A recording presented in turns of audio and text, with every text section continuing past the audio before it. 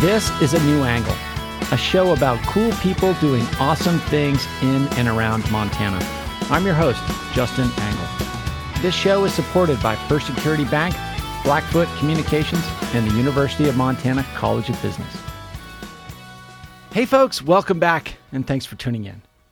Today I am speaking with Marietta Rodriguez, President and CEO of NeighborWorks America, a national nonpartisan community development organization. I would really love to develop a moonshot. Like anyone who wants to buy a home in their community should be able to. Marietta was recently named one of the most influential nonprofit leaders in the country by the Nonprofit Times. Last month, she visited the University of Montana College of Business, and I was fortunate enough to share some time with her. Marietta, thanks for coming on the show today. Thanks for having me. I'm really excited to be here. Yeah, so tell us, where did you grow up and what did your parents do? I was fortunate to grow up in Santa Fe, New Mexico, and I'm still, even though I live in Washington, D.C. now, I'm really a Westerner at heart, and I grew up in a family where public service was very important. Yeah. So my father did a lot of different things, but when I was growing up, he worked for state government in New Mexico, but prior to that, he had a career in education. He was a teacher and a principal of a school and superintendent of a school system. And my mother was a full-time mom. When I got to be a little bit older, she sort of had a resurgence and a career of her own where she worked in retail, but as a manager buyer for a women's clothing store. Okay. And you had early in your career an opportunity to sort of really understand the value of home ownership. Tell us about that story. We always lived in a home that my parents owned, fortunately, and I was out of college, just a recent graduate, and had gotten a job working for the Girl Scouts in my hometown of Santa Fe, New Mexico, but wasn't making a lot of money. Sure. And I moved back in with my parents to save money, and my father immediately suggested that I needed to buy a house. And Santa Fe, New Mexico is a lot like Missoula in terms of size. It's a pretty high-cost market. Real estate's really high there. And I thought he was crazy. Like, there's no way I'm going to be able to buy a home in this market. And unbeknownst to me, he signed me up to attend a homebuyer education class, which is one of the best things that I could have done, or anyone can do, frankly. I didn't know about how mortgages are calculated or all of the people you encounter when you buy a home.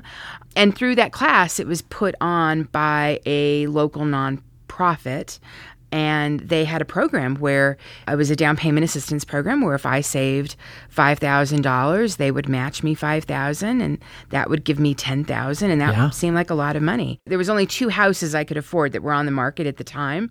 I put bids on both, lost both, but my realtor was able to identify a deal on a brand new teeny little townhouse. That's how I bought my first house. And so it was really brilliant on my father's part, but in retrospect, he didn't want me wasting money on things that I thought were important, like shoes and purses and, going to concerts. Whatever it is, I mean, we often sort of spend to our level of income, and sometimes it's easy to not grasp the value of home ownership or just compound interest in general, particularly at a young age.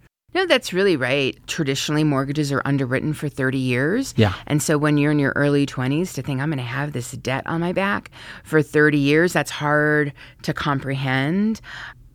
But the reality is you will pay that off either by selling it or living in that or holding on to that property. And then that's a permanent asset. Home ownership right now is as important as it has been in any time of our history for a lot of different reasons. It can provide family stability, particularly if you have children and you're moving a lot to find affordable rent. Buying a house can stabilize that, and you don't have to move children out of schools. Sure. In some markets, it may be true in Missoula. You can buy for less than what you were renting. So, for example, when I bought, it was a high-cost market. Interest rates were, frankly, about where they are now. I think I was paying like 7.5. My mortgage payment all in with taxes and insurance was less than what I could have rented in that market. So sometimes that will work out. And then, of course, there are tax advantages as well. I believe strongly in homeownership. I think there's great value. I think it helps the community when there are more homeowners. But you need to go in it with your eyes wide open. And I think for any first-time home buyer, going to a homebuyer education class is really the way to go. On this show, we've talked quite a bit about the state of the housing market and housing in general in Montana. And you sounded more optimistic about the state of affairs here in Montana in a relative sense. Maybe give us the state of play at a national level, because you have to kind of keep your finger on the pulse of all the markets.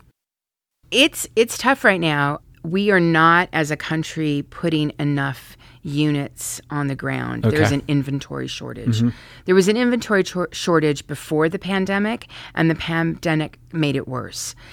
That is incredibly true on the affordable market side. Is that a supply chain disruption, or people moving around from market to market, or a bunch of different variables? There's a lot of different factors. I think there are some supply chain issues. I think there are labor issues. Yeah. Typically, the construction trades are staffed by immigrants, right? And so when you have a disruption in that, you don't have as many people coming into the labor force to be painters and drywallers and electricians. So I think that's also an issue. And then I think the third factor is just the tough cost of mortgage finance, because you need to be able to get construction loans and bridge loans, and the cost is a lot higher. And so that high cost is passed down to the price, making it even more unaffordable. So when you put all that together, it can be pretty challenging. Yeah, and you were suggesting that where the supply shortage is most salient is on the affordable side of the market. Correct. The margins are, for all of the factors of the economy, when you build an affordable unit, the margins are really slim. So if you have rising costs for supplies or rising costs for construction costs, and it can really throw the deal off. So it's less attractive to developers, frankly, because the margins are so low. Now, there's certainly programs, government programs, partnerships with nonprofits, and there are many here in Montana that offer tax credits, and that risk is sort of spread amongst many partners that can make affordable development possible. But it's a lot harder to put those deals together. So situate NeighborWorks America in this landscape. What is it y'all do, and what levers do you pull in this space? NeighborWorks America we're a public nonprofit. We're a national organization. We support a network of locally based housing and community development nonprofits. We support 247 across the country. We're in every state. But here in Montana, we're fortunate to have two incredible organizations. NeighborWorks Montana, that serves the entire state. And we have another organization in Great Falls, Montana, NeighborWorks Great Falls, that serves the Great Falls area. Your board is comprised of largely bank regulators, some of which are political appointees. That has to come with a whole host of challenges and opportunities as well. 100%. Because we are a congressionally chartered nonprofit, we have a statutory board. And so we're really fortunate to work with that board. But it is a 5-member board made up of the heads of the bank regulating agencies and the U.S. Department of Housing and Urban Development. And so to be on our board, you have to be Senate confirmed. I would imagine that, as you said, these people are on your board are in big positions with lots of responsibilities, busy. As a first-time CEO, what lessons have you learned, not only in trying to interface and manage up to a board, but also maybe from some of the individuals about how they approach leadership and how you can integrate some of those lessons into your work? I think the first and biggest lesson is when I have time with them, when any of my staff have time with them, we need to be really prepared. Sure. They don't have a lot of time, but also we're really honest. If they do ask us a question, it's okay to say we don't know, and we'll get back to them, and we do that. Because of their job, they think about risk differently probably than we do. Definitely differently than most community nonprofits who are trying to be innovative.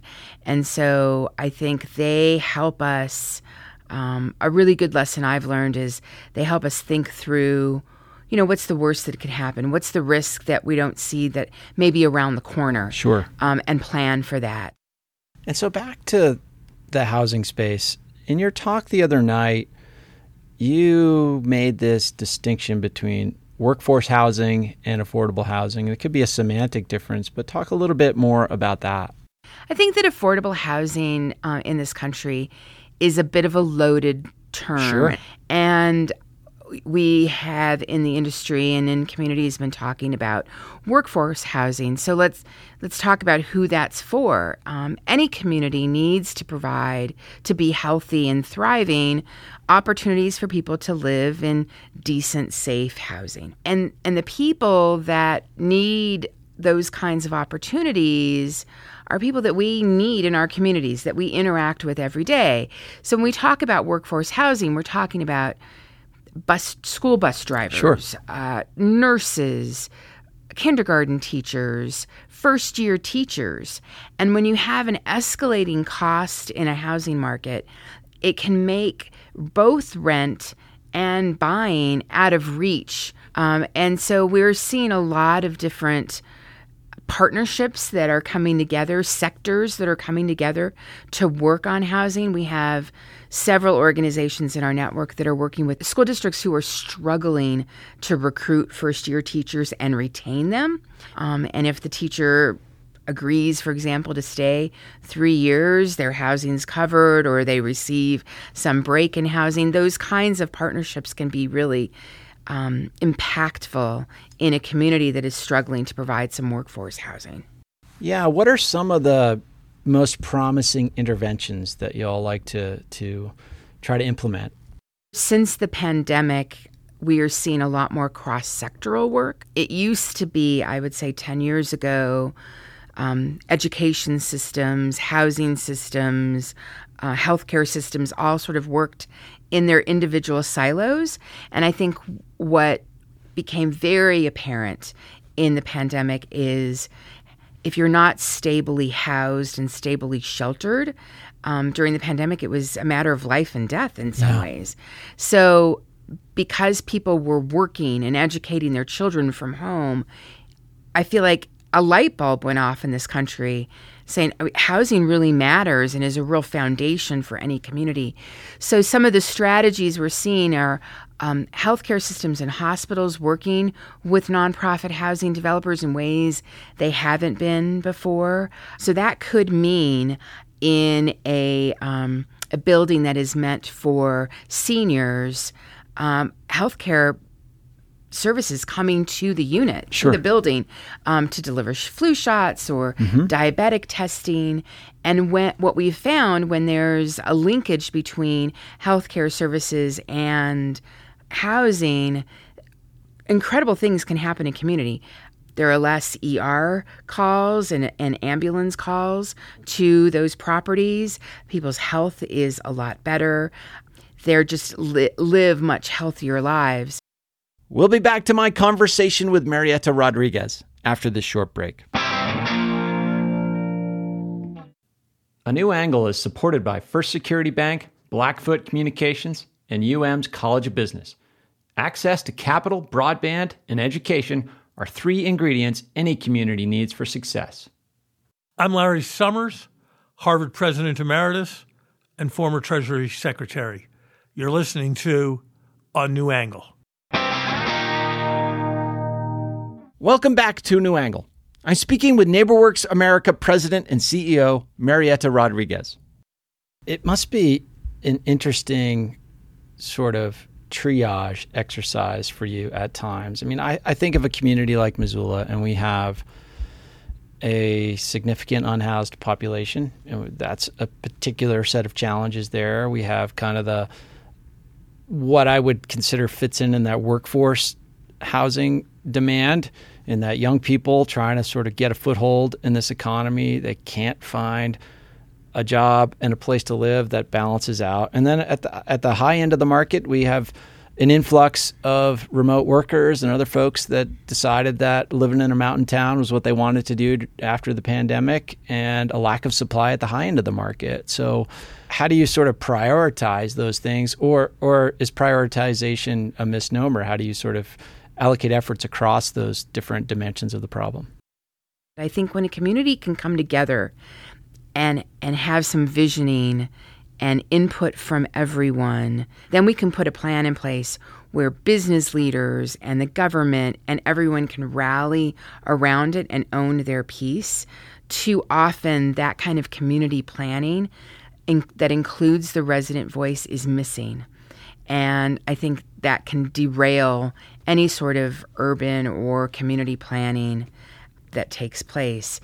And then you can identify, all right, based on what we want to be and how we want to support this community, what are the gaps and where can we find resources to fill those gaps? There's a lot of money right now being put out, for example, from the federal government through EPA and Department of Energy on climate resiliency and climate response. And you wouldn't necessarily connect climate response and resiliency with housing, but they're actually very much linked. Absolutely. If there's opportunities to leverage some other programs in other sectors to help fulfill a need that is working towards a joint outcome, I think that is one of the better ways to think through what you just described, these pressure points in a community on all ends, and how do you prioritize? How do you even begin to attack it? We want more rural communities to thrive in this country. There are assets in this community that can be retained, yes, and should be retained, and make the mountain town. But again, if we can all agree on what those are and agree to preserve them while also addressing the other community pressures, I think it can be done. Are there any examples of communities in the West you think are doing it particularly well? I'm from New Mexico, and there are certainly some mountain towns there. Mm-hmm. And I lived in Colorado for 10 years, and I always hear folks say, well, we don't want to be like XYZ's, exactly. City or town. We want to be who we are. And I think that's okay, though every community has their identity, and they should work hard to retain it. Mm-hmm. Right? What's the motto? It's not a mountain town, but in Austin, Texas, keep Austin weird. Sure. They sort of embrace that identity.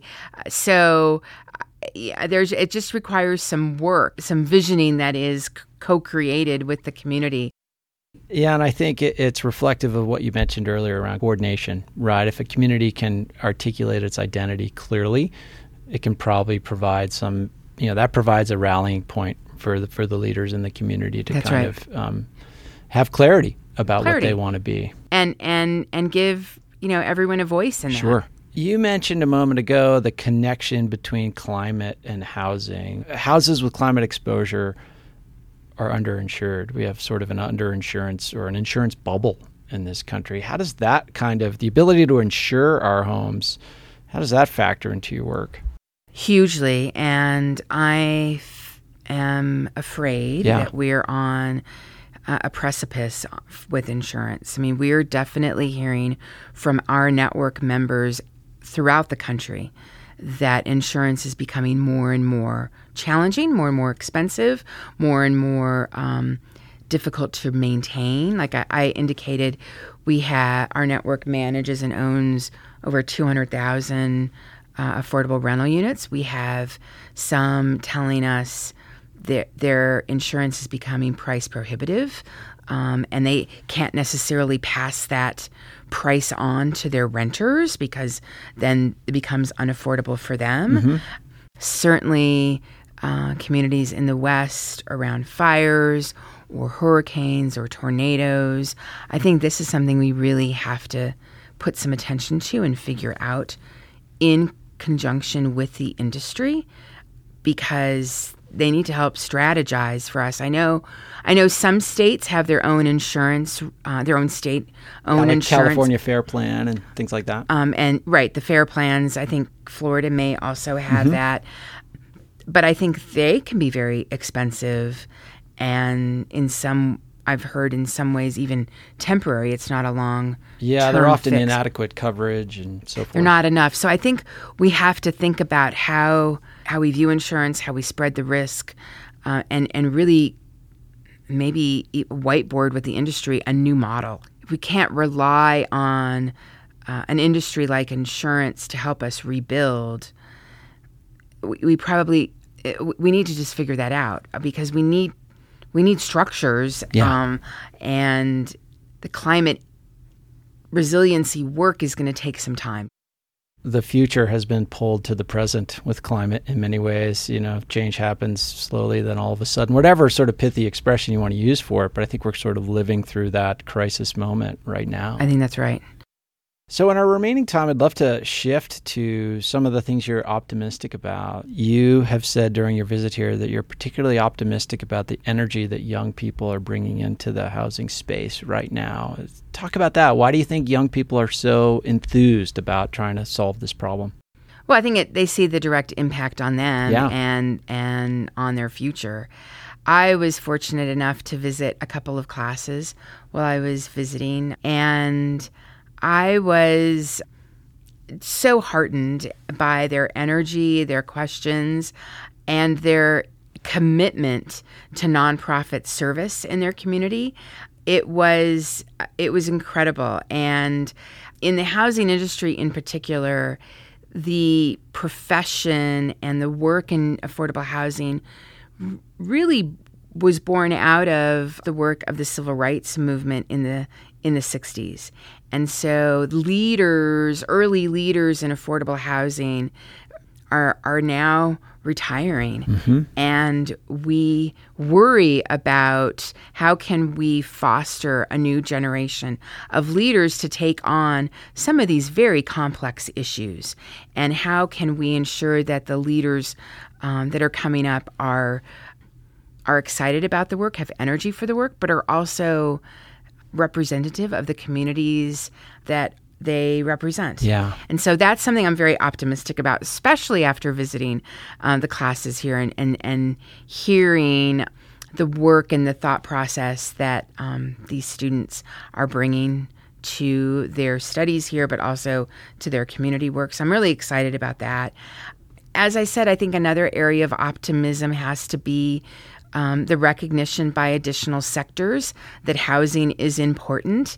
I feel like housing is having a little bit of moment right now, and how can we leverage that and get as much from this moment of in some ways crisis, to make sure that we're making good decisions that will propel us into the future to solve some of these future problems now. We see a lot of innovation and new thinking being brought to the sector. And if there's a way we can take those winning strategies and replicate them other places, I think that can be also very exciting. What advice would you have for students or young folks who want to get in the game? I would say definitely think about careers in the nonprofit sector in community development. You can have a career. I didn't realize that this was even a sector when I was thinking about that. So that's number one. Number two, I would say stay curious about your community. Ask questions. Don't try not to let the frustration of the issue get to you, but really think about solutions.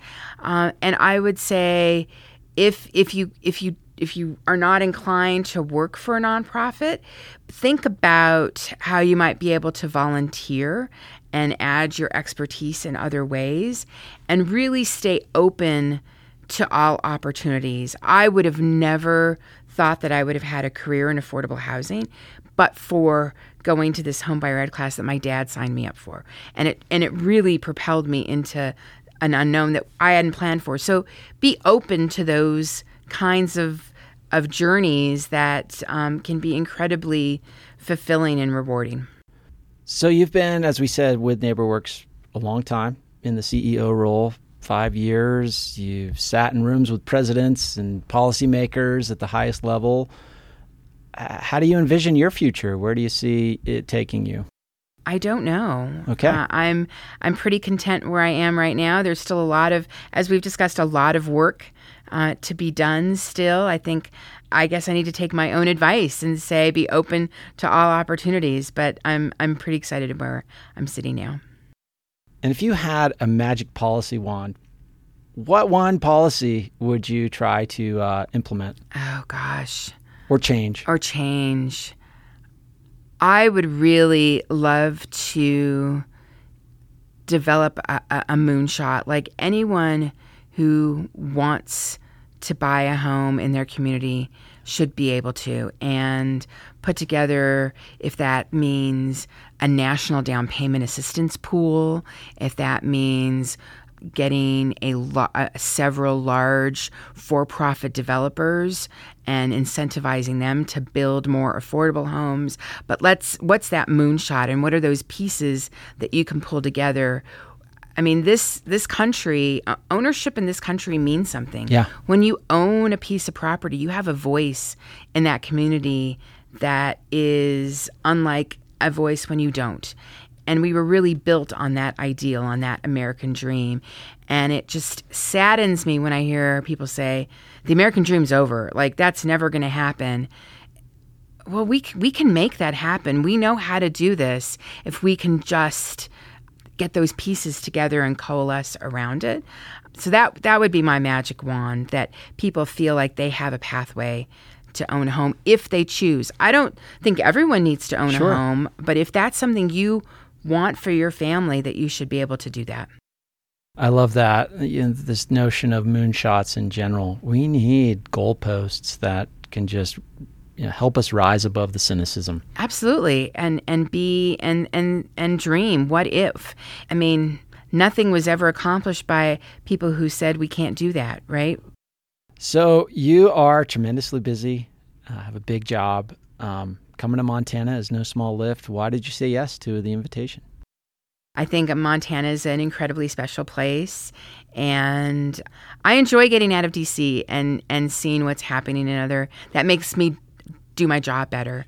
So, and it's a beautiful time to be here, and I couldn't say no. I was honored to be asked, honestly. Well, we're so glad that you did say yes, and I can't thank you enough for all you do for the country, for the communities in which you operate, but also for sharing some of your wisdom and experience with us today. Thank you. Yeah, Marietta. It was my pleasure. Thank you.